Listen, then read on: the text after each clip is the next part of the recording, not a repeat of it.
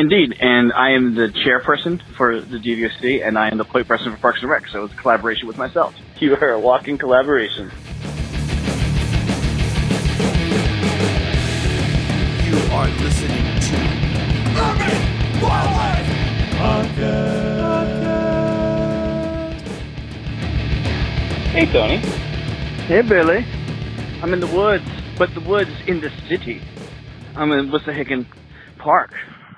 What you looking Part at? of Philadelphia's extensive park system. So for those who are listening to this, what we're doing on this little call is we're about to post, or you're listening to an episode of Wildlife Bling, of like little wildlife observations or moments with some explanation. And Tony and I have both been crazy busy lately. Tony just moved. I just got married. So we've had trouble like getting together to sit down and do a proper episode. I'm moved. I'm moving. I'm in between houses and I'm in between work sites. Oh, tomorrow you should come to the open house. I forgot to tell you. From 12 to 3, officially announcing that Philadelphia Parks and Recreation will now be staffing Couch Creek Environmental Center with me at the helm. That is so awesome. So basically, Tony just got promoted to run an environmental center in West Philly, which is so awesome. It's a place that Tony and I have long been involved with in a previous organizational version. And so, like, we're very optimistic that with the city running it and with Tony running it, that it's going to achieve its full potential as just a really awesome environmental center for adults and kids from just really urban neighborhoods right in West Philadelphia. It's awesome. Yes. Yeah, it's great. Where I work now is phenomenal, but it's a little remote for walking distance for most people. And Pennypack is a little bit easier to walk to, but not quite. This one is a walking distance of 100,000 people at least. Yeah. I mean, it's not a million. What I wanted to ask you about, but more linked to the woods, tell me about this red squirrel you saw. But I'm actually here with Trish, who actually spotted it and brought my attention to it. But yeah, there was a red squirrel at our feeder, and red squirrels are, they're pine specialists. So while there's some nice stands of pine and hemlock in this park, there's a few ornamental spruces and some cryptomerias and some other conifers nearby the center, hemlock here too, but not the big stands that are in the park. So I hadn't actually seen one in the park at all yet, even though I tried a few times. And this one comes right to our feeder, and that was really cool. I mean, if you live in a city in their core range with lots of pines, it's probably not unusual to you, but for me, to see one in the city was pretty awesome. It's the kind of thing where, like, a person here, a person there says, hey, you know what? I think I saw a red squirrel in the Wissahickon. And, like, I went out a couple times into the big stands of white pine trees in the Wissahickon and didn't see any. So it's awesome that one just kind of shows up at your feeder. Yeah. Give a description of what a red squirrel looks like in comparison to the ubiquitous gray squirrel. So they're smaller, I think more compact.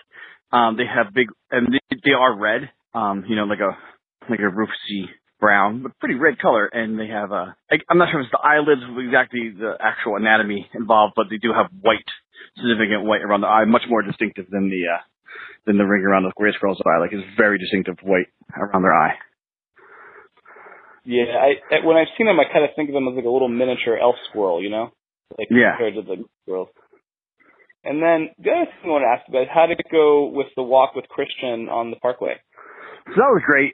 So we did a walk with Christian from the Art Museum in Philly down to City Hall.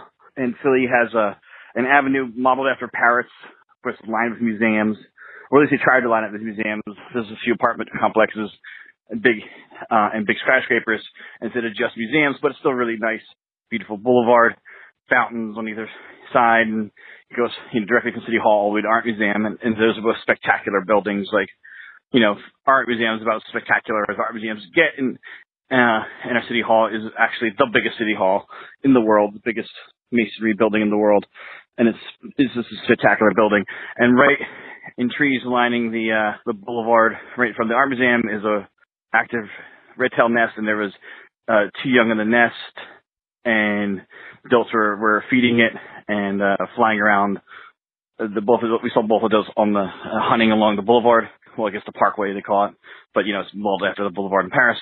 And then we get to City Hall, and outside of La Colombe, which is the best spot to see it, we saw 2 juveniles and an adult came in with a prey item, and which was a pigeon. So that was really awesome.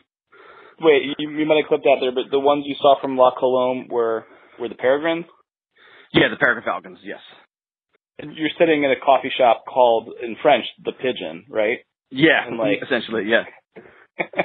Watching peregrine falcons eat pigeons.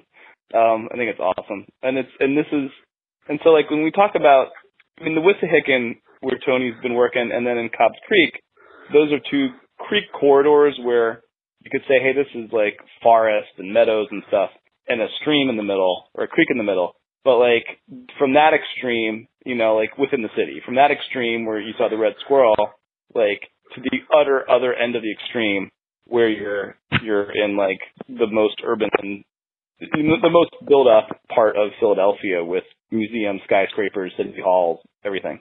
Great range of urban wildlife experience. Yeah, it's pretty ridiculous. So, and the Christian that we're talking about is Christian Hunold, who's our frequent guest host and political scientist from Drexel University, who studies sort of urban ecology, urban wildlife, and human interactions, and is an avid wildlife photographer, and is especially an avid photographer, observer, and has actually written about this academically, about the hawk population in Center City and the people who avidly watch them and keep an eye on them. And was the walk with, was it a Bird Philly thing? Yes, it was, indeed. So the walk was in association with Bird Philly, which is it still a partnership of the Delaware Valley Ornithological Club and Philadelphia Parks and Recreation? Indeed, and I am the chairperson for the DVOC, and I am the point person for Parks and Rec, so it's a collaboration with myself. You are a walking collaboration. So with that, everybody please lean back and listen to some more observations from that I've recorded. As usual, you can write us an email at urbanwildlifecast@gmail.com or tweet at us at urbwildlifecast. We love your reviews on your podcast listening app of choice and ratings, so please leave those. Please tell your friends about the podcast. And if you've got any little observations in your city that you want to record a quick note about and send to us, we'd love to hear them, and we'd love to find some way to get them into the podcast. If you've listened to this podcast very much, you might have heard me, one of your co-hosts, Billy Brown, talk a little bit about how much I love black rat snakes and about how much I would love to find a black rat snake inside the city of Philadelphia. It's my favorite snake, my favorite place. I'd love to find one in here. I saw one get away from me once in the northwest part of the city. I've had people send me pictures from various parts of the city, and I had myself not found one or seen one until Saturday morning. That morning, Magnolia, my daughter, and I were having breakfast up on the roof, watching some swifts and other common birds in the neighborhood, starlings, sparrows, robins. A couple of crows were doing some acrobatics, flying up in between the twin houses on our block. So it was a nice morning.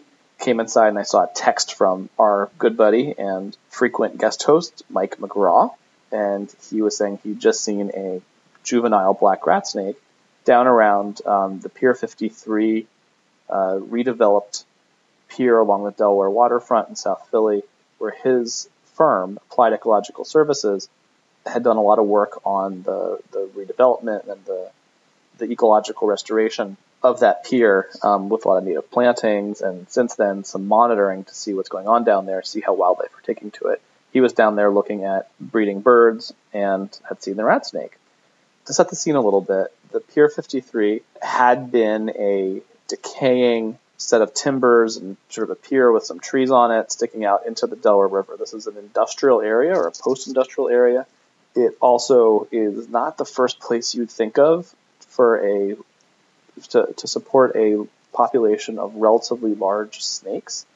This is not a huge park. This isn't the Wissahickon. This isn't Cobbs Creek. It isn't like Central Park or anything like that, if you know New York. It is a strip of post-industrial wasteland, a little bit of which has been converted into park space.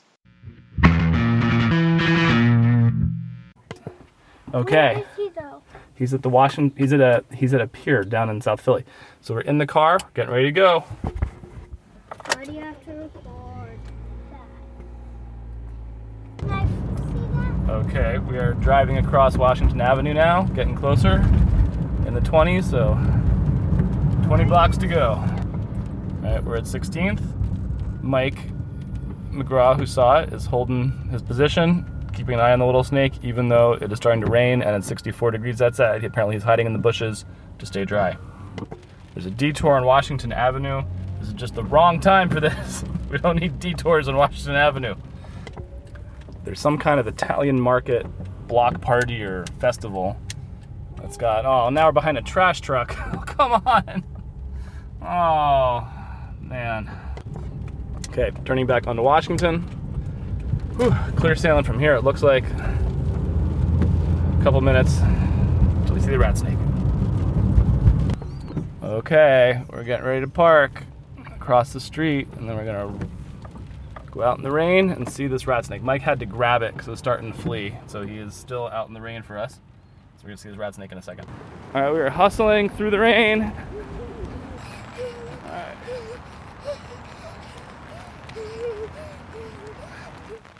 We're walking closer and closer. How you doing, Magnolia? Okay.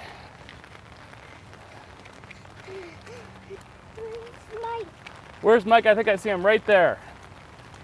This is a true friend.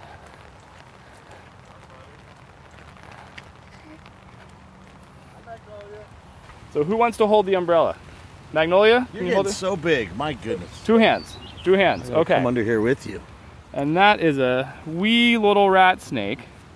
I'm gonna trade Mike. I'm gonna give him the mic. Actually, that's kind of funny. Oh, here, nice. Mike, have a mic. And I'll look at the rat snake. I think it might have a nestling bird in its tummy. So this probably ate a baby bird. And this is a, oh man, it's adorable. Isn't that wonderful? Looks like a foot long. It's probably 16 inches. Yep, and it is a juvenile black rat snake. We'll include pictures in this in the podcast, but I got photos of it in situ as well. Yeah, so this is like last year's adult or last year's baby. So this animal's less than a year old. And so the interesting questions, we have a lot of interesting questions about it. How did it end up here? Right. I don't think there are breeding adults on this pier. I don't think so either. There are adults not too far from here, and so they conceivably, you could imagine something crawling along the edge, like the ribbon of green we have along the river.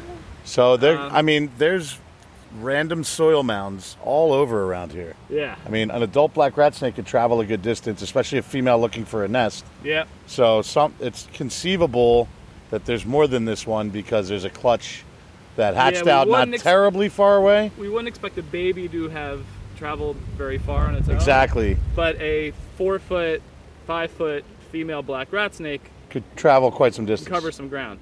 Right. So they probably did cover some ground and dug a nest somewhere nearby, or laid eggs in a, who knows, the mulch pile. There's a huge mulch pile over here for years. That could have easily been where a clutch was laid. Yeah.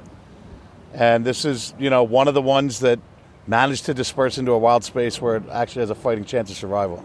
Okay. And because we restored this, it's looking really good. There's a lot of shrubby it's a bushy development. Area. Yeah, there's a lot of shrub development now. So there's a noticeable increase in breeding birds. We're going to let it go exactly where we found it. So I'm walking along here and I see that this shrub is flowering. So I leaned over to take What kind of shrub is it? I got to key it out. I forget, which is shame on me. That's Iva fructescens. I know that. That's Viburnum dentatum or Viburnum lentago. Hold on to me. This is a shrub that's native to the freshwater tidal marsh ecosystem in southeastern PA. Okay. So that's why we planted it. And it's flowering. It's quite pretty. Did you get some pictures of it? It's these umbels. I didn't even get the picture of that because I leaned like this. And hey, look at that. There's a snake. See these deformed leaves? Yeah, it was just back in there. So its tail was wrapped around here, and its body was draped that way in an ambush position. Oh. I mean, maybe this is where it got this meal from. All right, so we're watching it. Is it descending? Yeah, it's descending. I want to see. Well, then stand where Mike's standing. Come over here. And peek in there. So if you look right here, you can see the tip of the tail. You gotta stand like all the way in here. Right. There's your tail. All right, we're watching. You can see it sort of descending slowly. Yeah. And atmosphere here, I'm holding a umbrella over us as we get rained on, looking at this little rat snake climb down a bush. Overlooking high tide in the Delaware River. And the Delaware River as, what kind of swallows are these? You got actually 3 species. There's mostly barn swallows. There's also tree swallows and northern ruffling swallows. Yeah, it's in my pocket. Go on. So, I'm sorry, barn swallows, rough-winged swallows, and... Northern roughwing. Oh, I already said that. Northern roughwing, tree swallow, and barn swallow. All right, hold that for a second. Sure, all of which are breeding on the pier too, which is pretty cool. Okay. Yeah, the tree swallows are breeding out on those abandoned posts. Nice. The northern roughwing swallows are breeding in the edges where there's actual native soil. Okay. Well, I don't know if it's native, but where there's actual soil instead of like they're burrowing hardscape. into the soil, yeah. Yeah, they do these individual burrows. And the barn swallows are nesting underneath the boardwalk. Very nice. So. And what did we hear calling over our shoulder a minute ago? Like, or singing? It was a black-pole warbler. The tit, tit, tit, tit, tit. Do you hear that? How long are you going to hang out here in the rain, It's dude? time to go. Yeah. Yeah, no, it's totally time to go. Bye-bye, snake. I'm actually glad that it rained because then it like kept people from wondering what I was doing. I was like hiding in the shrubs over there with my binoculars. One firefighter walked past. I scared the crap out of him. I felt bad. Quick postscript. We're in Dunkin' Donuts. We're gonna get Mike a coffee and a donut as a thank you for spotting the snake. Who are you talking to? Future people. And it's pouring outside. The sky's really opened up, so we got there just in time. I need to jump wrong side of my shoe. If you want to hear us talk more about the Pier 53 project with Mike McGraw, you can listen to our October 30th, 2015 episode about the Pier 53 skinks. Hey, podcast listeners. Here is another story of urban snake discovery, in this case with something called a short-headed garter snake. Now, garter snakes you might be familiar with. These are striped, medium to small-sized snakes that you find throughout eastern North America and through a lot of western North America, too. There's actually more species out west than there are out east. But there's this one kind of garter snake that lives in Pennsylvania and a little bit in neighboring New York. It's called a short-headed garter snake, and they hail from unglaciated portions of the Allegheny Plateau. So this is in northern Pennsylvania, sort of from like the middle of the state over a little bit to the west. Still in sort of the northern third of the state. Even though it's called a plateau, it's very much incised and eroded by rivers, and so in practice it's like a bunch of mountains. And these snakes, although that's where they're from, they also turn up in other cities that are away from the unglaciated portions of the Allegheny Plateau. So there's records of them in Pittsburgh, PA, which is like 100 miles from their native range, which is really far if you're an 18-inch little snake. There are also records of them in Erie, Pennsylvania, which is on Lake Erie and is, another 100 miles in another direction.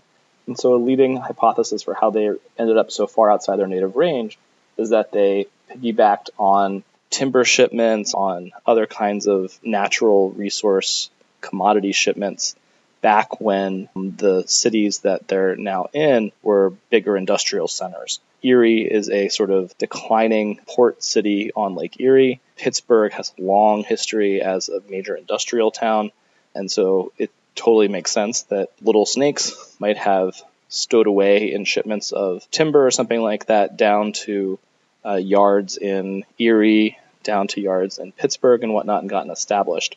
It's this neat kind of urban nature story where you've got animals that have followed really trade routes, economic activity. If you're a fan of William Cronin and Nature's Metropolis about Chicago and sort of looking at how you can overlay natural resource flows with capital flows and other things like that. Like, here's a case where we can overlay probably capital flows and natural resource flows with flows of wildlife.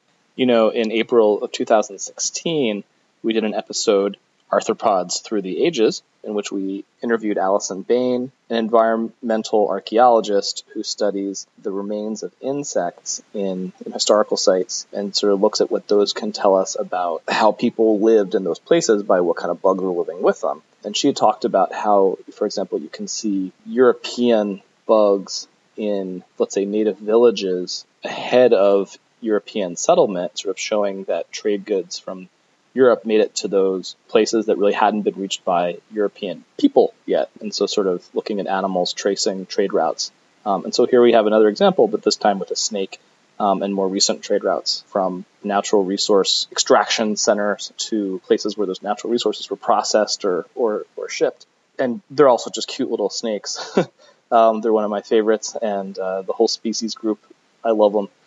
So they're closely related to a snake called the plains garter snake, which occurs, as the name implies, out in the Great Plains in North America, which I caught in Minneapolis recently. They're also related to a snake called Butler's garter snake, which is from the sort of more central Great Lakes, I guess. I caught some about a year ago on a trip to Detroit. So this is a really neat little group of snakes that I've had a lot of fun catching in urban sites all throughout the East and Upper Midwest now. I am standing along a railroad track in Pittsburgh, PA, and holding a squirmy little male short-headed garter snake. It's like some metalworking warehouses, some railroad tracks. A weedy margin of a railroad track embankment, I'll say that much. It's kind of a cloudy day, the 60s. Flipped a baby decay snake a minute ago. I was here a few years ago, didn't find much, but this is a short-headed garter snake. It's a sweet little snake. So it is a sort of muted colors, kind of different shades of tan and chestnut, but a smart-looking snake. Sort of the black dashes that are the margin of the lateral stripe on the top kind of look like stitching. So it has this kind of like fabric look to it, with this delicate little head and pretty black eyes. I just love this snake. I am in town on a business trip, basically. Did my presentation in my suit, and then changed into my crappy herping clothes in my car in a parking garage. Drove to the spot and started flipping. I gotta try one more historic short-head garter snake spot in Pittsburgh, and it's a little more residential, but still a big vacant area. I wonder what this property was before it is what it is now. But I picked up like an old shirt, and there was one decay snake, one brown snake, in shed underneath it. So blue eyes, getting ready to shed its skin. And I thought, okay, that's a snaky spot. And then I tried to block a concrete because I was like, hey, it's a snaky spot.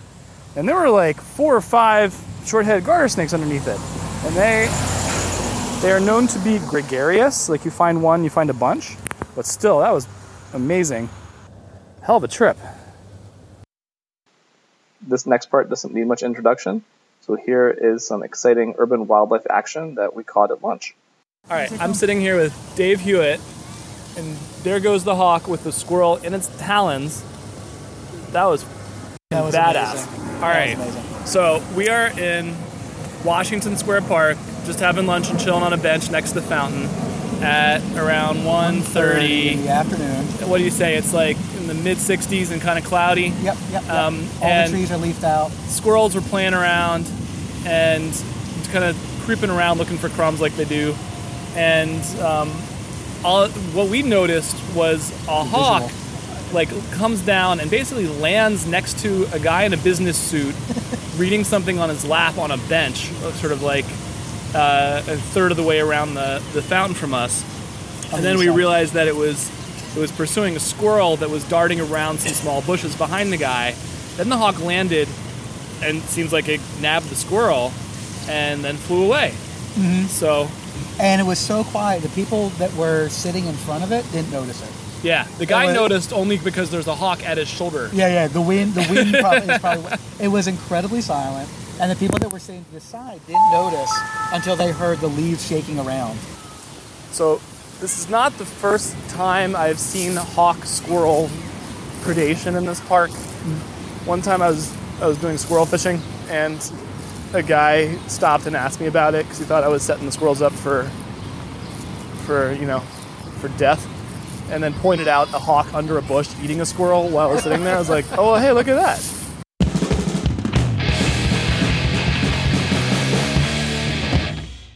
As always, if you like the podcast, rate us on your podcasting app of choice. Please leave a comment. Please feel free to tweet at us at UrbWildlifeCast. Send us an email at urbanwildlifecast@gmail.com. Hit us up on Facebook.